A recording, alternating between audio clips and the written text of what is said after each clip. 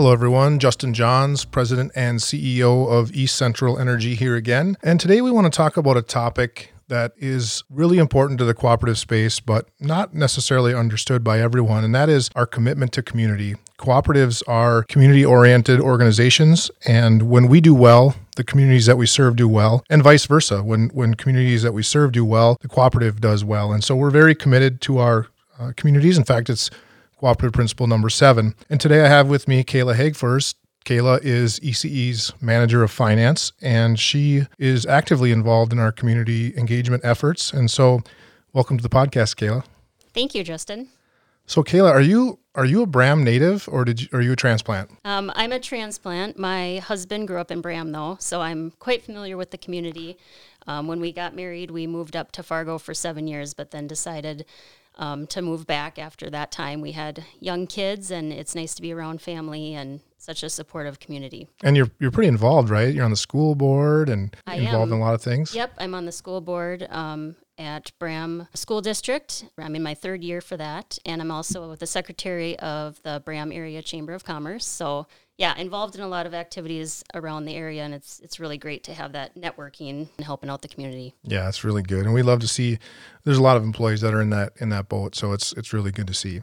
Tell me a little bit about this idea of community engagement, this committee that we've formed in the last couple of years. What are the priorities for that group? Our purpose is to really improve not only engagement with our members, but engagement within our employees as well, and how we can reach out to our communities and our key community members. And so what we've done is formed like 3 subcommittees within that committee. Sure.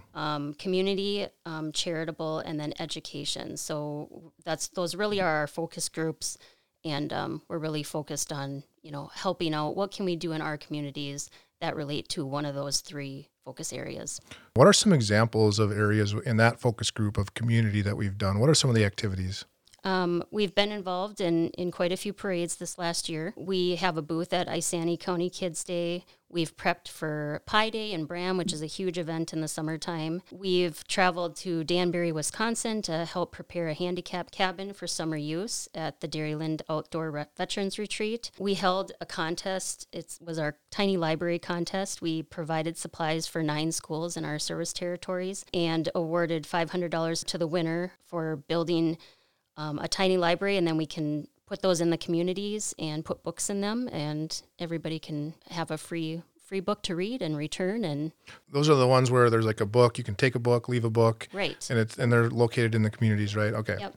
Good. Yeah. So that was a fun contest to get the schools involved, and then people got to vote on the winner. Sure. I think it was great for the schools to participate in that. We've also done some trunk or treats. We do some highway cleanup, and of course our annual teacher totes. That's always a big event. We delivered over 50 totes of school supplies to our local school, and it's great to have employees get to network with other employees and work with other employees that they don't get to see on a daily basis from multiple locations. It's great. Good. We know some of our service territory, it's not always the most affluent, region in the state. So there's a lot of charitable components. Tell us a little bit about what that looks like for ECE. We have been able to reach out, obviously we've been able to give some great financial support. Last year, we were able to donate over $225,000 to various organizations. We were able to give $97,000 in scholarships. Our Operation Roundup, we raised $71,000 for that. Caring members, $30,000. And then we had some local food pantry donations, and we had a donation to the Veterans Retreat for $500.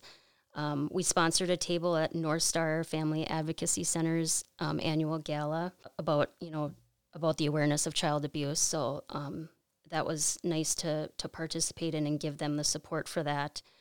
We have Toys for Tots drive. We ring the bell for the Salvation Army in Cambridge. Just a lot of nice stuff. We love our food distribution, helping them out. They're always looking for that in-person support, not always the financial part of it. So just being able to go out to those food distributions, 10, 20 of us, and just really make a difference for those families. And then finally, education. What does that look like? If we're trying to educate the public about about ECE, or what's the purpose there? Yep. So we like to share what ECE can do for our community.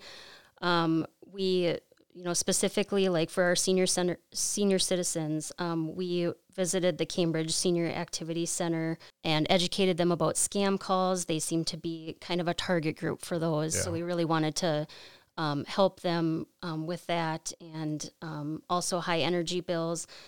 We went to a school and talked about Rachel's Challenge, talking about positive school culture, ending school violence. We've done safety training to local fire departments, EV safety training, and we've also done, a lot of booths. We did a booth at Rush City Green Step for the Earth Day Expo. We did Career Day for 8th graders at Anoka Ramsey, and I think that's really important because I didn't start out in the utility industry, so you're just not aware of the opportunities that come with that. So I think it's great to get out. I know that's something more we want to do this next year, is really get out to those career fairs and educate these young kids, because they're our future members. It's important. It is, yeah.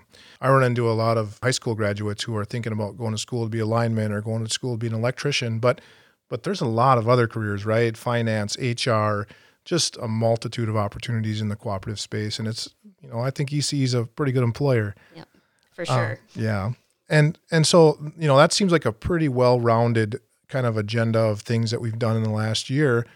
So now we're getting into 2023. What kind of events are we looking at for this year? Well, some things that we have planning right now, we are planning to, just like we had the schools participate in the Tiny Library Contest, we're going to reach out to them again and ask them if they'd like to participate in building platforms for ospreys. The issue we see with those is sometimes these birds like to build their nests and perch on our utility structures, and that can be dangerous for not only our members and power outages, but for the birds themselves. So Sure.